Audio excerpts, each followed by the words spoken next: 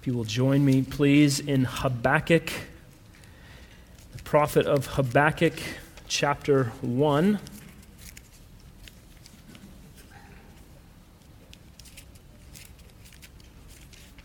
If you're using the blue ESV Bible, you can find our text on page 785.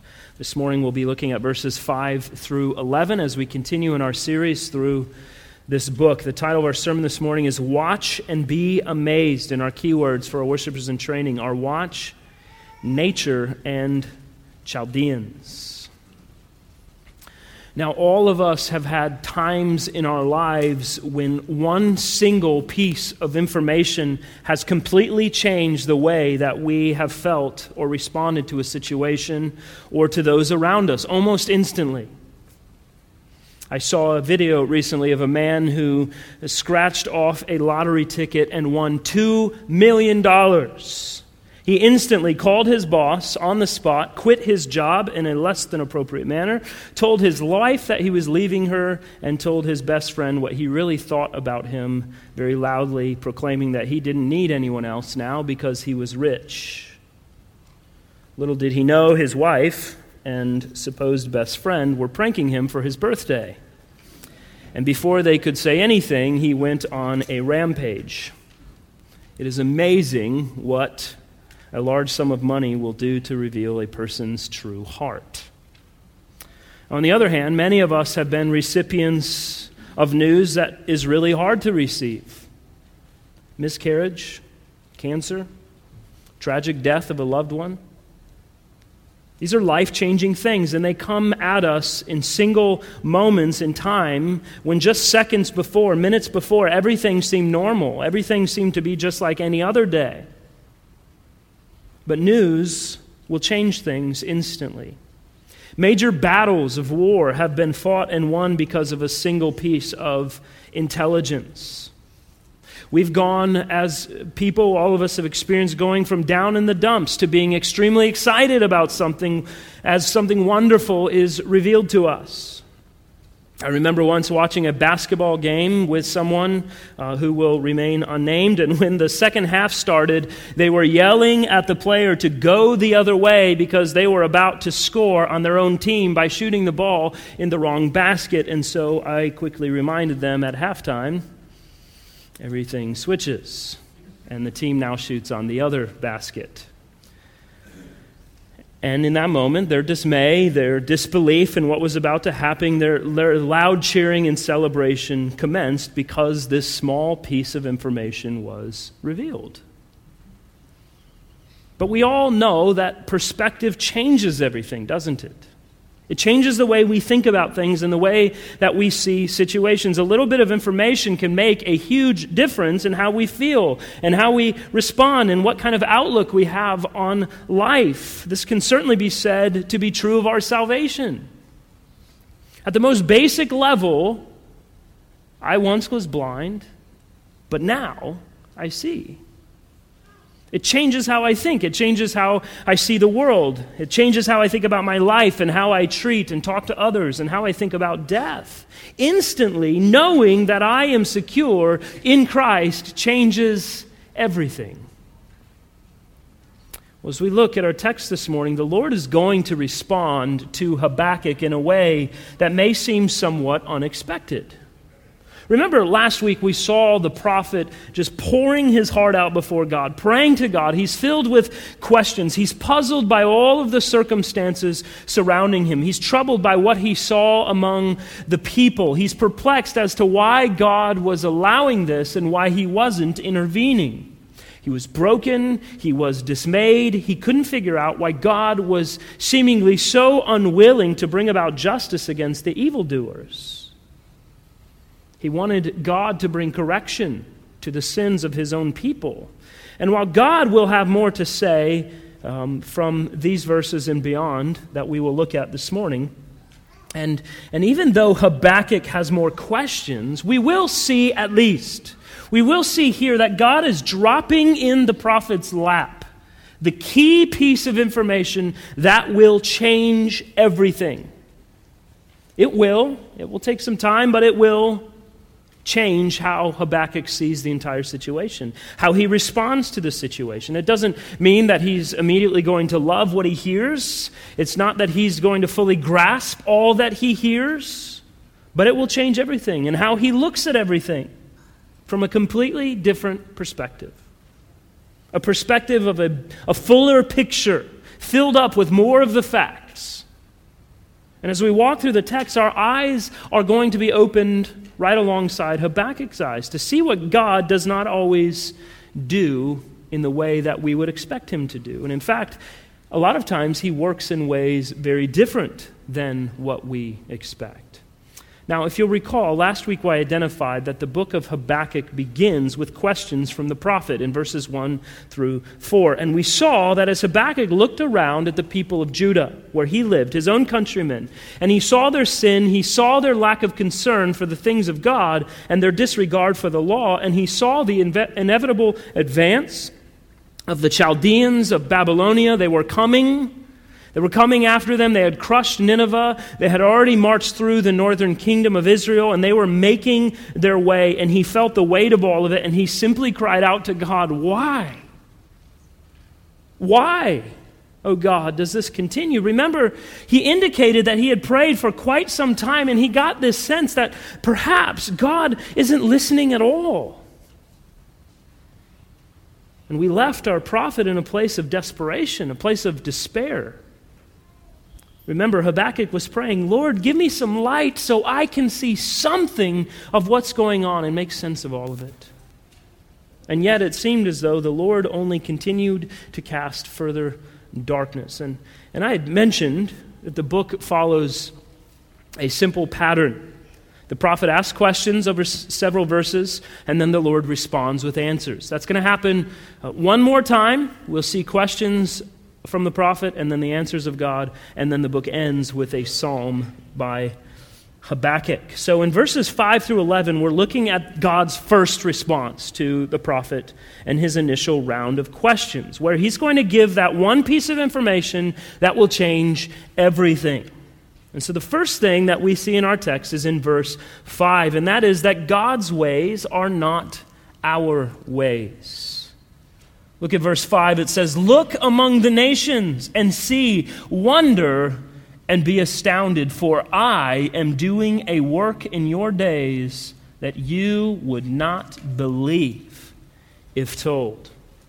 Now, as we consider what God says, we're reminded right alongside Habakkuk of God's words in Isaiah 55, where God said, "For my thoughts are not your thoughts, neither are your ways my ways. For as the heavens are higher than the earth, so are my ways higher than your ways, and my thoughts than your thoughts." And now the Lord is going to go on to explain what those ways are. But before he gets there, he gives us some preparatory commands. Now in the first part of verse 5, there are actually 4 imperatives here. There are 4 commands that the Lord is saying. And all of them kind of summed together are watch and be amazed. These are commands. Now, I don't intend to get into all the nitty-gritty of the grammar here, but it's important to note that the Lord is addressing not just Habakkuk, but this is plural. He's talking to the people. He's talking to all of the people through the prophet. Remember, we said last week that Habakkuk is somewhat unique among the prophets, because usually you have a prophet speaking to the people on behalf of God. But Habakkuk is a bit different because Habakkuk is speaking to God on behalf of the people. But now God responds in plural to all of the people, and he's telling them, watch and be amazed. Now, 4 imperatives in the first sentence. The Lord tells Habakkuk to look, to see, to wonder, and to be astounded. These are all commands. The tension is building as we read this text. The anticipation is increasing. Remember, Habakkuk has been completely laid low because of the violence, because of the evil he's seen all around him in the people of Judah. And the Lord responds saying, get your eyes up. Don't just be looking at the circumstances around you, but look out. See what's going on beyond your borders. My ways are bigger than yours, and just wait and see what's going on out there. Have you ever watched a movie with someone who has already seen it? And as you sat watching it with them, they were continually tapping you and saying, watch this part. You got to see this part. Okay, I don't know what I was doing. I thought I was watching this part. And if you do that, just stop. Nobody likes that. Nobody needs your commentary along the way. Just let us watch the movie. But what are we communicating in that? What are we saying in that? We're saying, I know the end of the story. I know something very important is going to happen. And if you miss this part, if you don't see what's going on here, you're going to miss something really important to understand the rest of the story. So pay attention. And in the same way, the Lord is saying to the people here, look now, pay attention, see what's going on, or you're going to miss something big and important. And so he's piling on these imperatives. He's saying, you have to pay attention here and now. Look out, see what's going on among the nations. It's part of the bigger story. And if you're going to understand the story, you're going to have to see beyond yourself and your own circumstances, because I am much bigger than you, and my ways are not your ways. This is some really humbling stuff. The Lord is reminding all of us that his purposes are far greater than one person or one nation. And we can even go as far as saying greater than the whole world, the nations of the world. God alone is the one that understands all of it. And if we would just lift our eyes and see even the slightest bit beyond our own circumstances and look to the nations and see what the Lord is up to, we will get a glimpse. And in that glimpse, we will be able to see the purposes of God for a single period of time can only be understood in light of eternity. And you and I know that as we look back at history. We know profoundly the significance of Christ's crucifixion, don't we? Now, if we were with the apostles, if we were with the disciples on that day, we would have been right alongside them feeling defeated and broken and confused. We would have been shocked by everything that was going on. We would have been going through all the things that he had said to us that we are wondering if now any of it was actually true. And yet, whenever they had these post-resurrection encounters with Jesus, it's as if he was telling them, hey guys, this is bigger than you. This is bigger than these circumstances right now. I will comfort you. I am with you. I understand your pain. I understand your heartbreak. I sympathize with you. But remember, my ways are eternal. And right here, what you're experiencing is part of a bigger picture, and this one thing is far more important than the pain and the confusion that you're feeling right now. Brothers and sisters, if we are to live our Christian lives sort of above the circumstances, in other words, if we're going to press on in our Christian lives and begin to live more faithfully, trusting God at every turn, we are going to have to set our eyes beyond right here and right now. We need to be looking beyond and see that the Lord's ways are not our ways. His ways are far greater than ours. And so, yes, our circumstances may be difficult. They may be trying. They may be the hardest thing we've ever had to walk through so far in life. But we have to realize that even though we may not like what we see at first, what we can know is that the Lord is at work. And he is wise, and he is good, and he is faithful. So come what may, I can press on because he is in control. He is in control. And so he says, look, watch, be amazed. I'm doing a great thing, and you have to pay attention. These other two imperatives, he says, to wonder and to be astounded. Literally, this says, be amazed, amazed. Both words really mean the same thing, but the Lord is adding words for emphasis. The anticipation and the tension here is building even more. And you're left asking the question. You read the verse, and then you say, for what?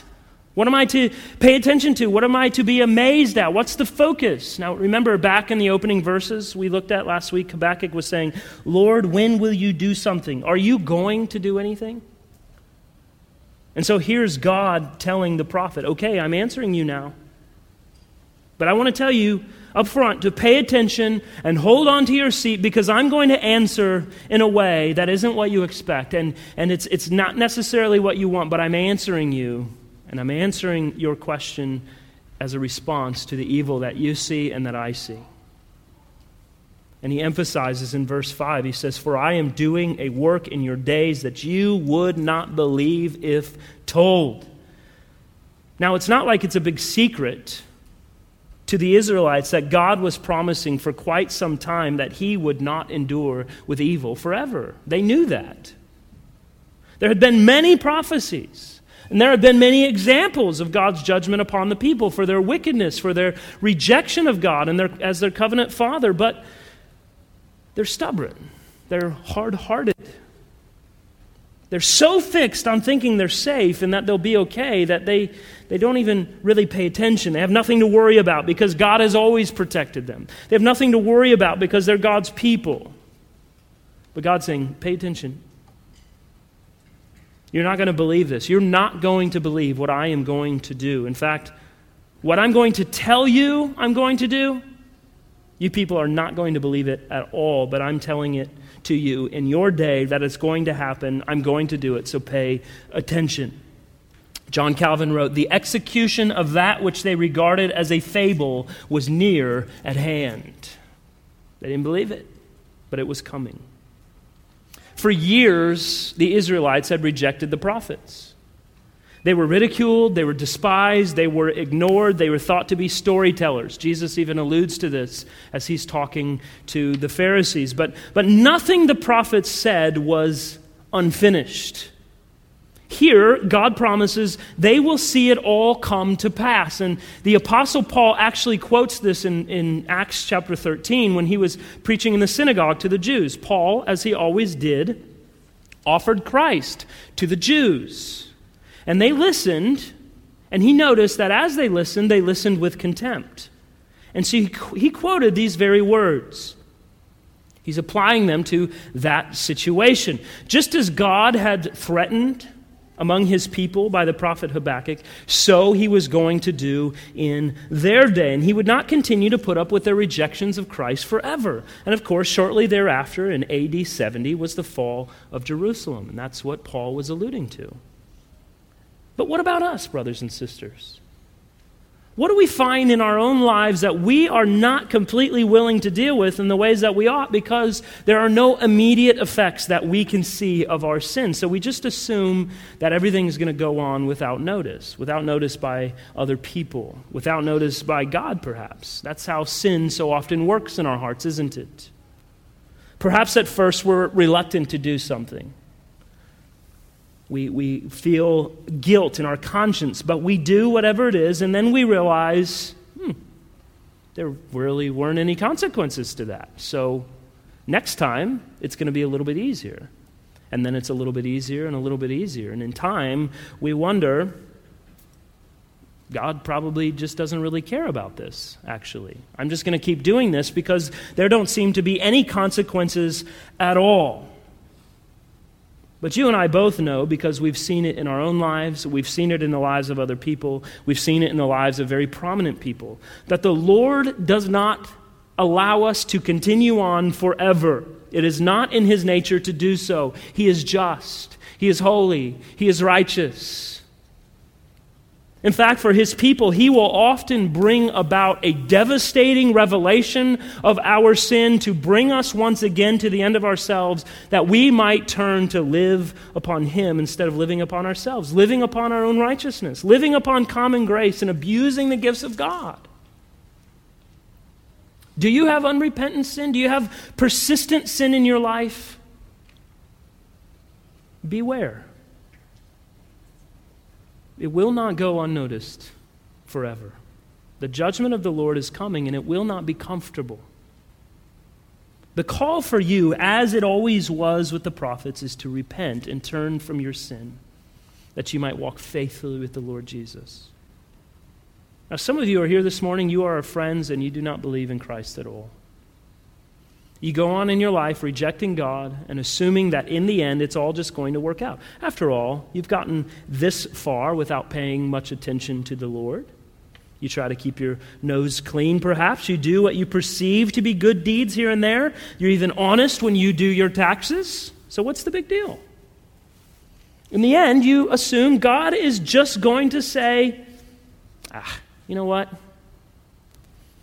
You didn't submit yourself to me in my word, but I like you anyway. So come on in. You're good. Now, friends, I want you to know that in no way will your sin go unpunished. The Lord will do what you have very likely been told and yet do not believe. But I tell you again today, every sin ever committed will face judgment. Either we pay for the judgment, or we pay the penalty of our sin in judgment forever, eternally, in hell. Or our sins were paid on the cross in Jesus Christ. Every single sin ever committed by every single person will face the penalty that it is due, either by us individually or by Christ on our behalf. And you may be in complete disbelief, but as the Lord says, He says to you, look and see, wonder and be astounded, because I'm going to do something that you will not believe, even though you have been told. Friends, God's ways are not our ways, and our only hope of escaping sure judgment is Christ. Will you look to Christ that you might live?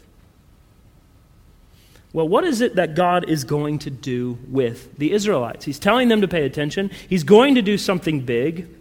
And we see in our second point this morning, in verses 6 through 10, that God is always at work to bring about His purposes, and everything is at His disposal. Look at verse 6. It says, "For behold, I am raising up the Chaldeans, that bitter and hasty nation, who march through the breadth of the earth to seize dwellings not their own. They are dreaded and fearsome. Their justice and dignity go forth from themselves. Their horses are swifter than leopards, more fierce than the evening wolves. Their horsemen press proudly on. Their horsemen come from afar. They fly like an eagle, swift to devour. They all come for violence, all their faces forward. They gather captives like sand. At kings they scoff, and at rulers they laugh. They laugh at every fortress, for they pile up earth and take it." Now, it's very unlikely that the weight of what the Lord is saying right here will land on us in the way that it did Habakkuk and the people when they first heard it. But I assure you, there was shock, there was disbelief, there was even greater confusion in some ways. So let me provide us a more relatable example. Behold, Americans, I am raising up ISIS, that angry and hostile group of people, to come into your neighborhoods, to come into your streets, to come into your stores and your schools and your homes, and to take them for themselves and burn all the rest of it to the ground. They are dreaded and they are fearsome, and their only concern is themselves. They have a thirst for blood, and they will commit the most heinous, the most atrocious acts imaginable to every man, every woman, every child. They will hate you for your way of life, and they will be especially brutal to all of those who call themselves Christian. Their only objective is to take over, and their means of doing so is violence. They laugh in the face of authority, and they have no fear of dying for their cause. Does that change things a little bit? The Chaldeans were the ISIS or the Boko Haram or the Al-Qaeda of Habakkuk's day. They were terrorists. So you can surely imagine just how shocking this pronouncement was, because what is God saying? God's not saying this is what they're going to do and I'm not going to stop it. No, look at verse 6 again. He says, "For behold, I am raising them up." I'm doing this. This is me bringing judgment to all of you. You want your answer, Habakkuk? Pay attention. Here it is. You're not going to like it. You're not going to believe it. But I will use those Chaldeans to sweep across Judah and inflict great judgment.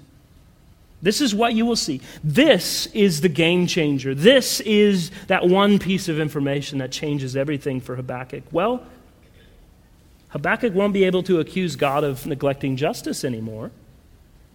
But you see, everything is at God's disposal. Even a ruthless enemy, evil force that advances against His covenant people.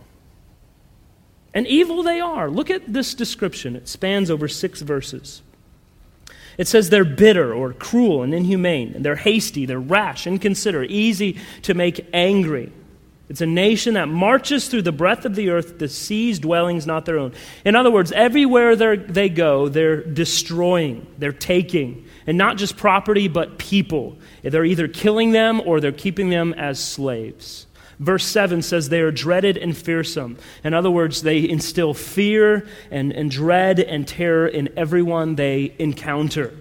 Their justice and dignity go forth from themselves. So who is going to tell them what to do? They stand before no court but their own. They are a law unto themselves. They set their own minds on how they are going to treat others, which for them means violence and terrorism. Verse 8, their horses are swifter than leopards, more fierce than the evening wolves. Their horsemen press proudly on. Their horsemen come from afar. They fly like an eagle or a vulture, swift to devour. The army is fast. It gets in, it does its evil work, and it gets out. They are like the wild animals of prey. They're eager to attack. They're eager to plunder and to kill, and then they slip away, dragging the carcasses of their kill along with them to finish them off. The horses were like anything the people of Judah had ever seen. They were fast. They were ready to run and to dominate the enemy. The sense that's giving here is that you have this cavalry of horses and all of the riders, and as they plow through the city, the people are intimidated by the horses. And they fly like eagles. They're going so fast. And the men on the backs of those horses are killing and maiming everyone along the way. And the horses are trampling them as they fall to the ground. Verse 9, they all come for violence, all their faces forward. They gather captives like sand.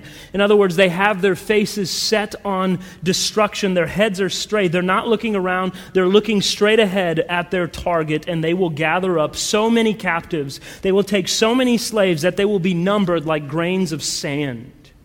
Verse 10, at kings they scoff, and at rulers they laugh. There is no authority that will get in their way. And if the king and the government of a city could stand in the way of the army, what hope? They can't do that. So what hope would there be for the common citizen? It says they laugh at every fortress, for they pile up earth and take it. There wasn't a wall, there wasn't a fortress that intimidated the Chaldeans. With very little effort, they were able to break down all opposition and claim all of the spoils of a city for themselves. Now, at this point, there should be very little question in our minds as to why God told the people through Habakkuk, you are not going to believe this. Because in the midst of all of this description, we have to remember once again what's going on. We have to remember that the Lord says at the beginning of verse 6, I am raising up the Chaldeans. All of these things I've described, all of the way the Chaldeans show themselves to be evil and fierce, I am raising them up to bring them against you in your day. And it's very easy for us to question that, isn't it? In fact, we'll see next week, that's exactly what Habakkuk does. He's confused. What do you mean? What do you mean you raise them up? But so often we want to prescribe how God should answer our prayers, don't we? And yet sometimes God's prescription in the things that we're praying about is that they're going to become worse before they ever get better. You know, we want to assume that we know how God is going to respond when we pray, and amazingly our assumption is so often that it will be comfy and cozy for us while evildoers are the ones who receive the brunt of justice. But shall our sins never meet consequences? Now, as Christians, we realize our sins are forgiven. They are completely, totally forgiven. But that doesn't mean that some of our sins don't have lasting consequences. It doesn't mean that there aren't ramifications for what we've done. No matter how honest we are, no matter how repentant we are, no matter the fact that we are truly forgiven, there still are consequences. That's why it's sometimes hard for us to actually realize that we are forgiven, because we're still dealing with consequences. But even though in the eyes of God, the penalty of the guilt of our sin is cast as far as the east is from the west, but we still may have to deal with consequences that we have to abide with in this life. But here's what we can't miss in all of this. We cannot miss the true justice of God's response. The Lord's description of the Babylonians was a direct response to the evil that Habakkuk described in his initial prayer that we saw in verses 2, 3, and 4. In verse 6, the Babylonians are said to take property that's not theirs. If you know the history of what was going on in Judah, you understand that was the same thing that the upper class of people in Judah were doing. In verse 7, the Chaldeans are said to be deciding for themselves what is right. But what were the people of Judah doing? They were showing no regard for God's principles of justice. They settled things on their own. In verse 9, it says they come ready to do violence. And the very same words appear back in verses 2 and 3 to describe the unjust oppressors in Judah. So you see, God's plans were not just some arbitrary plans. This wasn't some random army he chose to rise up and bring against them. The description of what they were and what they were going to do was a direct response to the sins of Judah. It was a direct response to real sin, and so it was real justice. It was entirely appropriate that the violent of Judah were destined to die a violent death at the hands of the Babylonians. That's just. Whether we like it or not, that's just. But let's look at our final point this morning, verse 11.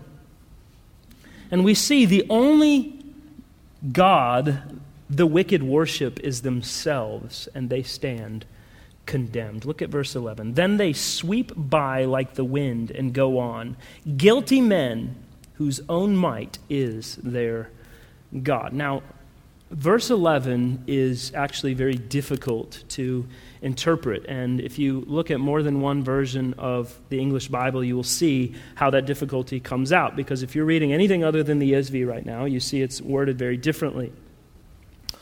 All of the English versions interpret this in different ways, but when it's all said and done, I think it's safe that we draw out some general principles that seem to come through in every one of the translations. It's this: they will be puffed up, they will continue to battle on, they will sin, they will worship themselves, but they will be held responsible. That's the general sense that verse 11 is taking in all of the translational nuances to consider. And it makes sense, doesn't it? It seems almost unbelievable, and it's somewhat ironic that the instrument that God uses to judge his own people now exalts itself to the level of deity.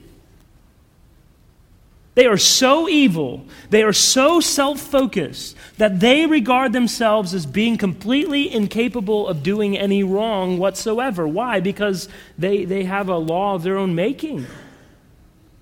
They acknowledge no accountability. They seek no repentance. They offer no reparations for their evil deeds. But you see, even still, Habakkuk and those who are the faithful remnant of Judah alongside him get a glimpse. They get a small glimpse here of some reprieve that is to come.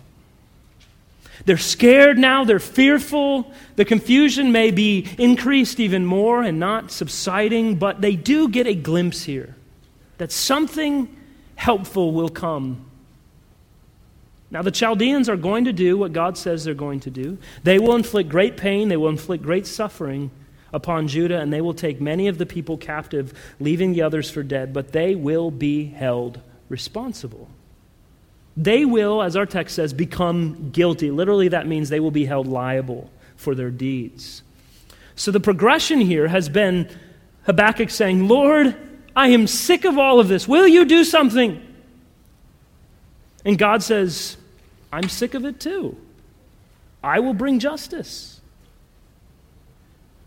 But naturally, we don't like God's response. We're quick to say, we want justice. But then when God prescribes what justice looks like, we say, no, not that kind of justice. We just wanted you to fix the problem, but we didn't want you to involve us. We just wanted things to get better, but we didn't want to have to be caught up in the middle of it, because we seem to have some sense in our minds that we don't deserve that judgment ourselves. It's like we want to wash our hands of it all and just hand it off to God and have nothing to do with it. But the reason we so readily disapprove of God's justice and assume that we are better than the other people is because we're guilty too. We're guilty in our self-righteousness. We're guilty in our pride. Brothers and sisters, you and I are far more like the Chaldeans than we are like God. And Habakkuk and the people of Judah were far more like the Chaldeans than they are like God. But we all tend to want to rate things from bad to worse to the worst. You could throw worser in there somewhere. But when it comes to our assessment of ourselves and our own sins compared to others, it may be bad, but it's not the worst. But all sin is an affront to God. All sin is an effort to tell God that my ways are better than your ways. My wisdom is higher than your wisdom. I will decide for me what I am going to do because I know better. That's what we say to God every time we sin. And there's only one right response to that, and it's repentance on our part. And it's just that God would judge.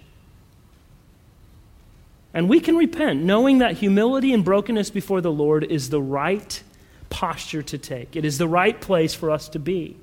Because the proud and the haughty will not stand forever. But we have hope.